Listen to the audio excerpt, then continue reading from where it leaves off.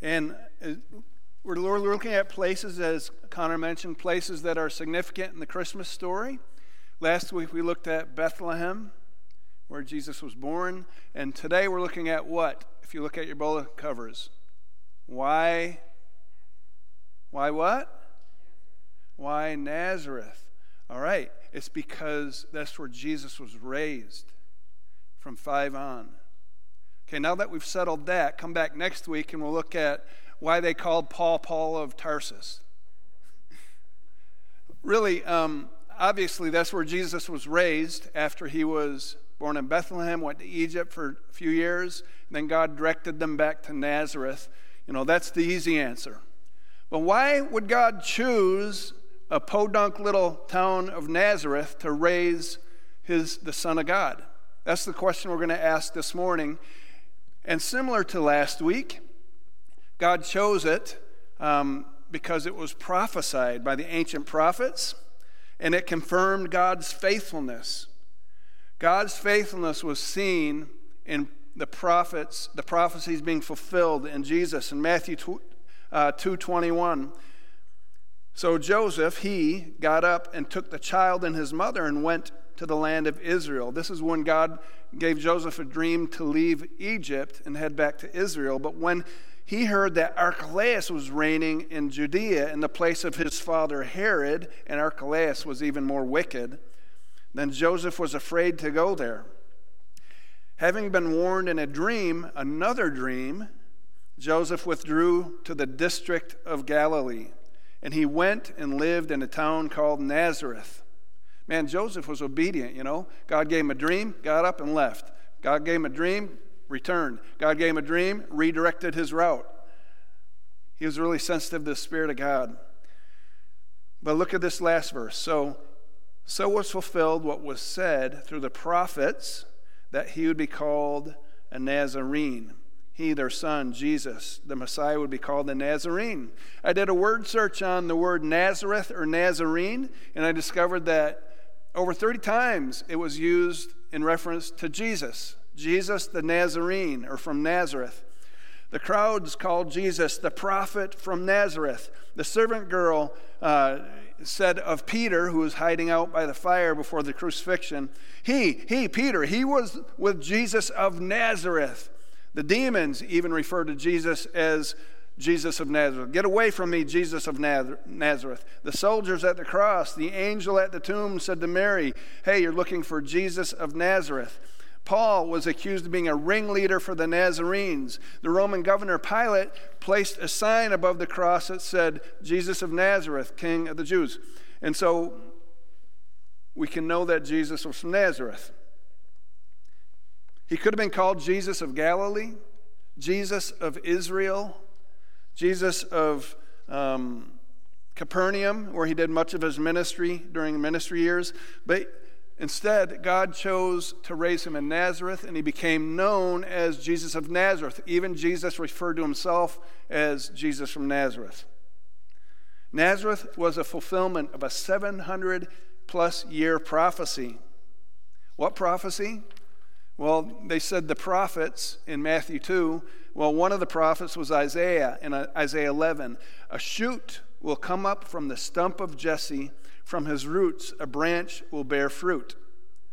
This word branch is the word netzer in Hebrew, and it comes from the root word of Nazareth is netzer, Nazareth, netzer. And so they say Jesus was the branch. He was from Nazareth. The Old Testament, written hundreds of years before Jesus' birth, contains over 300 such prophecies. Many more are specific, and they're fulfilled in the life, the birth, the life, the death, and the resurrection of Jesus. Over 300 of them. For example, Jesus was born in Bethlehem, Micah 5:2. He was born of a virgin, Isaiah 7. He came from the house of King David, 2 Samuel. Set into motion a massacre of the children in Jeremiah. Spent a season in Egypt, prophesied in Hosea. He was called a Nazarene.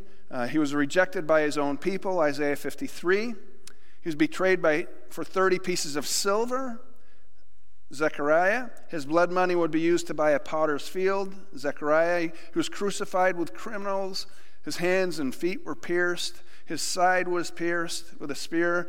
People would cast lots for his clothes.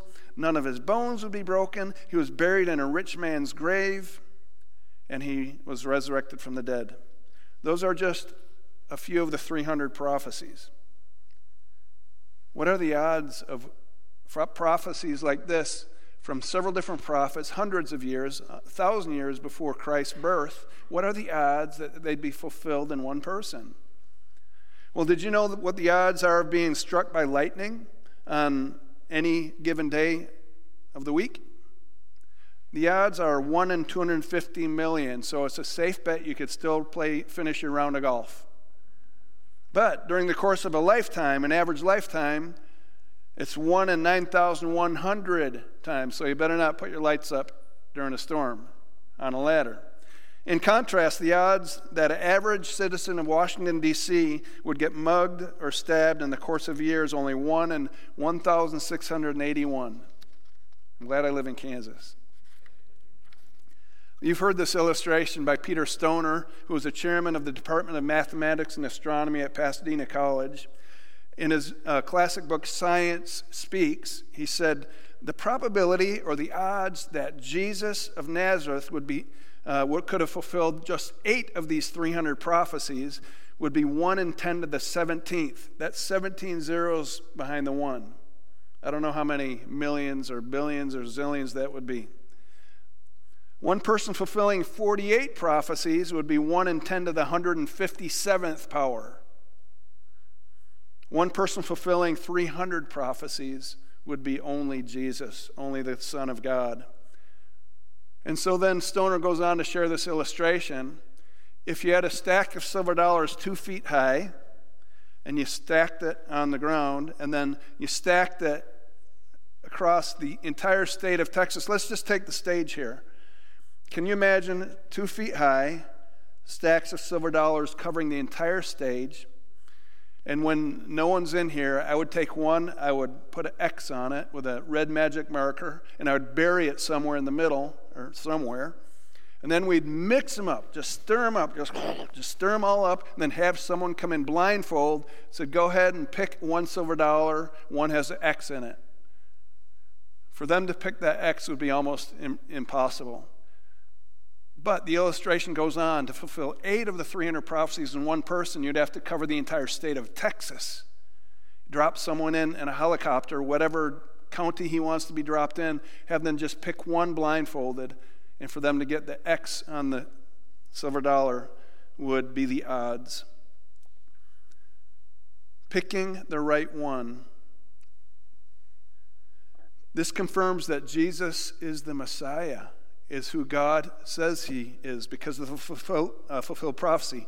We can't even predict 8 things about our child or grandchild or great-grandchild in our same family, knowing what the personality traits could be like. In our family with 3 children, they're all 3 different. And so even if we would have predicted 8 personality traits or whatever, and who they would marry and where they would live and what occupation they would, we couldn't even do that with our own kids, much less our great times 100 grandchildren in the future. And yet this is what the prophets did. If that many prophecies were fulfilled, then guess what? There are 3 times more promises about Jesus' second coming than his first coming. The word Advent, we're celebrating Advent, means coming. The first Advent of Christ, of the Messiah, came on Christmas morning. The second Advent we look forward to. There are 3 times more promises about his second coming than his first coming. And that should give us confidence, should give us hope, should give us peace that God is in control and he will be true to his faithful to his promises. And we say, yeah, ho-hum, Jesus is coming back. We know that. We've heard that all our lives since we're this old. Herod's chief priests and teachers of the law, they knew of the prophecy of the first advent of the Messiah. They told Herod, oh yeah, he's going to come. He's going to be born in Bethlehem, just 5 miles away from here, Herod. And yet, it did nothing to impact their attitude and their action, even despite the fact that an entourage of Persian magi from 1,000 miles away came marching through Jerusalem looking for the promised Messiah, which freaked out Herod, and he called together the chief priests and teachers of the law, and they told him the prophecy. Despite the fact that there's this unusual bright star overhead that would move over just overhead Bethlehem and shine on the city of Bethlehem, town of Bethlehem. Despite that, the teachers of the law and the Jewish priests, they did nothing that impacted their actions and attitudes because the prophecy was 700 years old. Oh, yeah, we know. We've heard it all our lives. Messiah's going to come. It's been over 2,000 years since we've received the first promise that Jesus would come again. Oh, yeah, we know. Ho-hum. Jesus is coming back. Well, does that knowledge impact your attitude and your action on a daily basis? Or it's like, oh, yeah, he'll come back someday, and then we just go on living as normal. How do these promises impact your attitude and actions? 2 Peter 3, you must understand that in the last days scoffers will come, scoffing and following their evil desires. They will say, where is this coming that he promised? Verse 9, the Lord is not slow in keeping his promise, as some understand slowness. Instead, he is patient with you, not wanting anyone to perish, but everyone to come to repentance. He is patient. He's not wanting to come back, because if he comes back today, then there will be many unsaved people he loves who will go to a Christless eternity. Verse 14, so then, dear friends, since you, my children, you're looking forward to this, make every effort to be found spotless and blameless and be at peace with him. In other words, it should have incredible impact on our thoughts and on our actions, knowing that we are children of the promise. Nazareth fulfilled God's prophecy in the first advent, assuring that he is the Messiah and assuring us that he will be faithful to come again in his second advent. Why did God choose Nazareth for his son?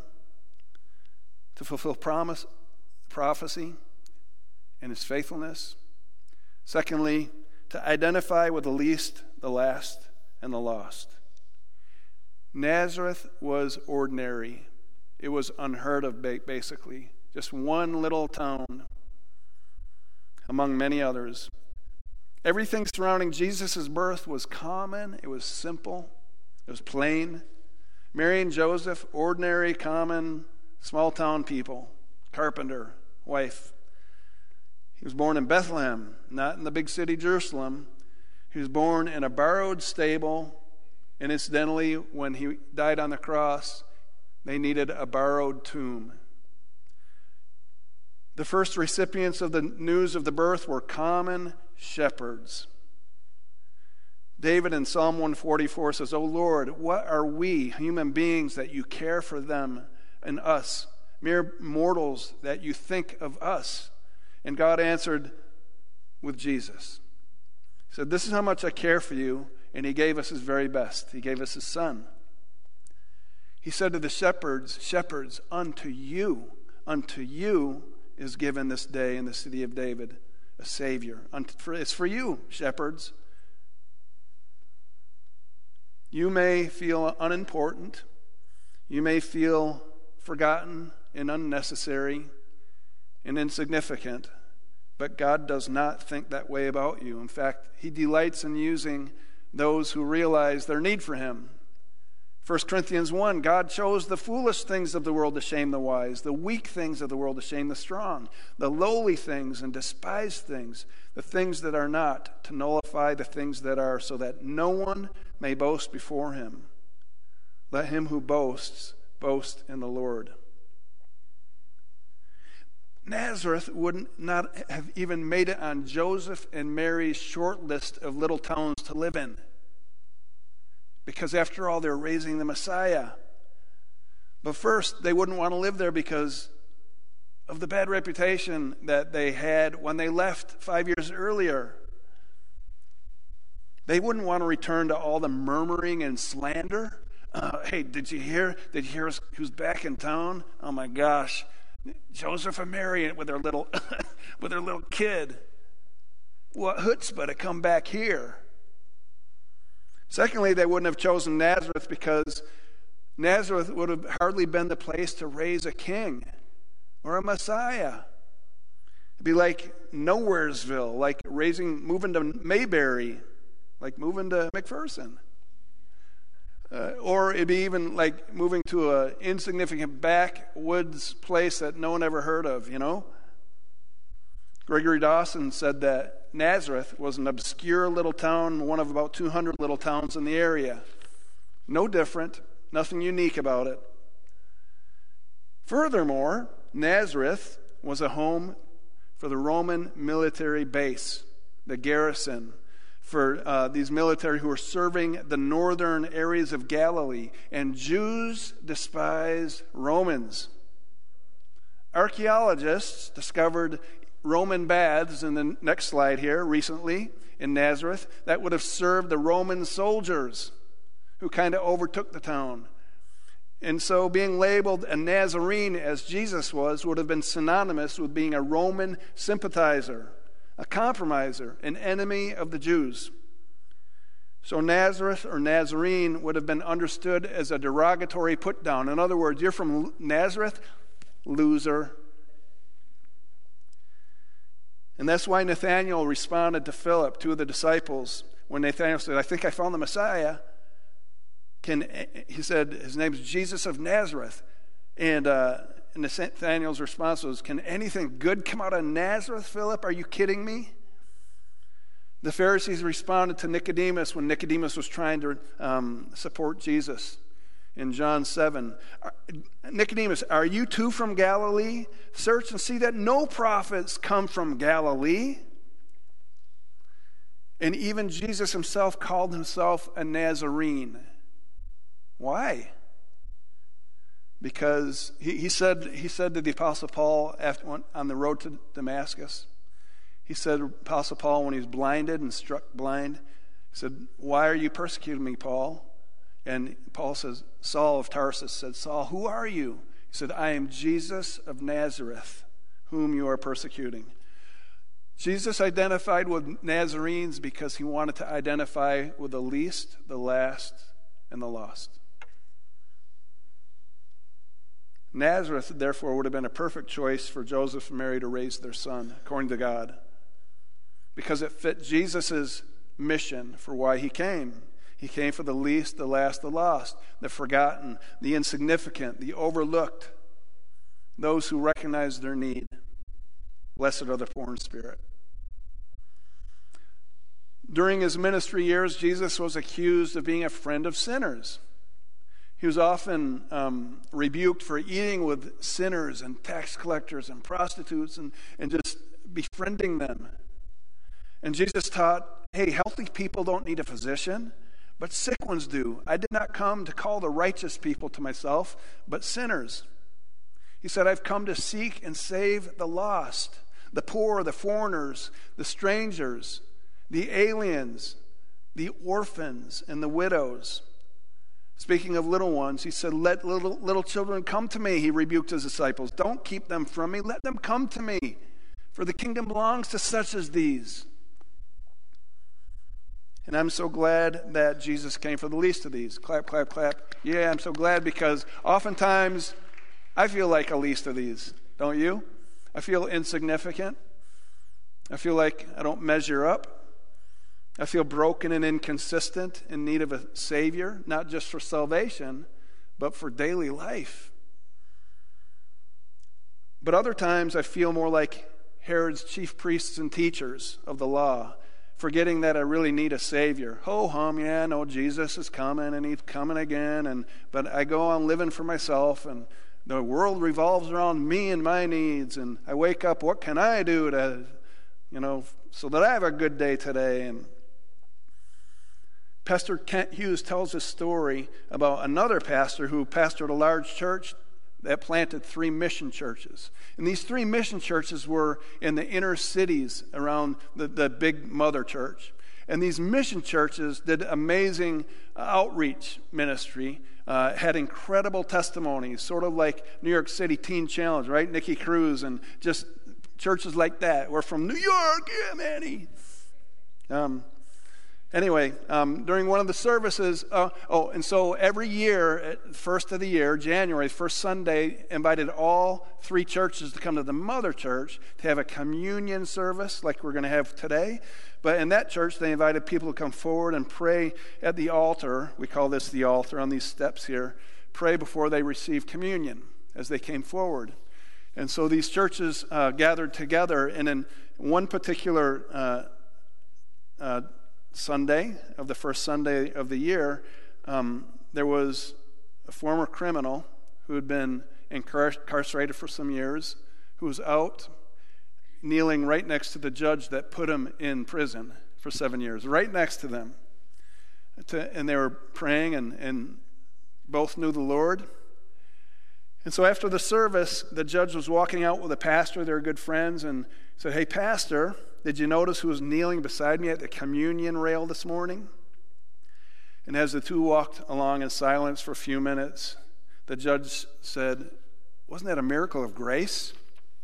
And the pastor nodded in agreement. "Yeah, that man is certainly a miracle of God's grace indeed." And then the judge stopped and he looked at the pastor and said, "To whom are you referring?" Well, the pastor said, "Of course, the former convict who was kneeling by you." He said, No, pastor. I was speaking of myself. You see, it's not a surprise to me that this convict received God's grace after he left jail and met the Lord. He had nothing but a history of crime behind him. When he understood that Jesus wanted to be a Savior, then he gladly received him because he knew how much he needed help. But look at me. I was taught from the earliest infancy to live as a gentleman, that my word was to be my bond, that I said my prayers, I went to church, I took communion, and so on. And then I went to Oxford, I obtained my degrees, was called to the bar, and eventually became a judge. And I was sure that I was all that I needed to be, though in fact, I didn't realize how great of a sinner I was in need of help. Pastor, it was God's grace and grace alone that drew me to himself. It was God's grace that opened my heart to understand my need for Christ. Pastor, I am the greater miracle. You know, sometimes when people have high morals and they're religious and, they have, successful, these are the hardest people to reach for Christ. They don't see their need for Jesus. It's the broken who hunger and thirst for Christ. It's the ones who say, "Oh man, I am poor in spirit." It's the tax collector that beats his breast, that falls on his face, and the righteous one says, "Thank you, God, I'm not like that guy who went home justified," Jesus said. It was the sinner. It wasn't this guy over here, the Pharisee. A lot of times I can have a Pharisaical attitude. Say, I really don't need God. Yeah, I know he's coming back. I know he loves me, but it really doesn't impact my attitude and my action. I want to conclude with this. When we understand how much we need him, then it will greatly impact our attitude and action, not just for our salvation, but every day of our lives. We will desire to love and serve those who are the least of these, those who are broken, the least, the last, and the lost. Because we are his Christians, Christians, means little Christ. We will do the same thing that Jesus did. We will represent or represent Jesus on this earth as his hands and his feet in very tangible ways. We will do this. It will come naturally to us because it's his Spirit living within us and living through us. In fact, Jesus said at the end of time, when I do come back, you're going to stand before me at on Judgment Day, and I will separate the sheep and the goats. Oh, Jesus, what will that be like? What will I be for sure? Well, you tell me, Matthew 25. The king will say to those on his right, the sheep, "Come, you who are blessed by my Father, take your inheritance, the kingdom prepared for you since the creation of the world. For I was hungry, you gave me something to eat. I was thirsty, you gave me something to drink. I was a stranger, and you invited me in. I needed clothes, and you clothed me. I was sick, and you looked after me. I was in prison, and you came to visit me. Then the righteous will answer, Lord, when did we see you hungry and feed you, and thirsty and give you something to drink? When did we see you a stranger and invite you in, and needing clothes and clothe you? When did we see you sick or in prison and visit you? I don't remember going to a jail. And I didn't see you in jail when I did. The king will reply, truly I tell you, whatever you did for one of the least of these brothers or sisters of mine, you did for me. And then this goes on, the goats. Whatever you did not do for one of these least of these, you did not do for me. And that's when the separation will come. It'll be based on our actions and our attitudes toward the least of these. Are we prepared to be held accountable when Jesus returns or when we go to him? So each one of us should be able to take out a scrap piece of paper right now and write down, this is how I've cared for one of the least, the last, or the lost this week. Boom, just write it out. This week. Or, okay, this month. Or maybe this past year. And if you're unable to do that, then there might be some concern as to whether you are a Christian, a Christ follower, because you're not walking as Jesus walked. However, it's not that complicated. Listen, if you've participated in any, I'll give you a few examples, in Operation Christmas Child, shoebox, to send all around the world to those who are the poorest of the poor, children, then you're like Jesus. If you read to a little one at church this past couple weeks, like Daryl Arthod here in the middle, bottom, then you're like Jesus. If you rock babies in the nursery and you've given up a Sunday morning to come and serve in church like this, you're like Jesus. If you've donated or packed or delivered a Christmas food basket every Christmas to those who are struggling, or if you rang bells on the top right like the children, our youth are doing for Salvation Army, or if you went Christmas caroling like several of us did to encourage our shut-ins and are lonely, if you write notes of encouragement to someone who's lost a loved one, if you've donated food to the food bank in town, if you prepared a meal for someone in crisis, if you prayed for the lost or people in crisis, if you take home the insert or prayer list and say, I'm going to pray for these people this week, if you support our missions and ministries by giving faithfully, then you are caring for the least of these, which is evidence that you are a Christ follower. These activities do not earn our salvation, but they confirm our salvation. The saying goes, we are not saved by grace and works, but by grace that works. It's our evidence. But if our lives are absent of caring for the least of these or the lost, then it should cause us some concern. And as we go to the communion table in a few moments, we have to do some business with God if we're concerned about that, because it will be evidenced in our lives. What we really believe will be shown in our deeds. Why did God choose Nazareth for a son to be born? To let us know that it confirmed God's faithfulness. He prophesied about the Messiah coming, and he's promising that he will come again. And secondly, because he wants to let us know that he identifies with the least, the last, and the lost. And as his followers, we'll do likewise. Let's pray. So, Lord Jesus, as we go to the communion table this morning, we do want to listen to you. We want to hear you. We want to sense your presence. We want to allow your Spirit to work in our lives. God, perhaps we've been on a selfish bent as of late, and we need things to confess, Lord. We need to be other-centered. We need to be much more aware of those around us in our sphere of influence so that we can be your hands and feet. Lord, what a better time to be your representatives than at Christmas, this season of giving, rather than this season of purchasing. Lord Jesus, may we look like you. And may we receive our joy in giving as well, I pray. Thank you for coming to us. Now, Lord, as we go to the communion table, pray that you meet with us. In Christ's name, amen.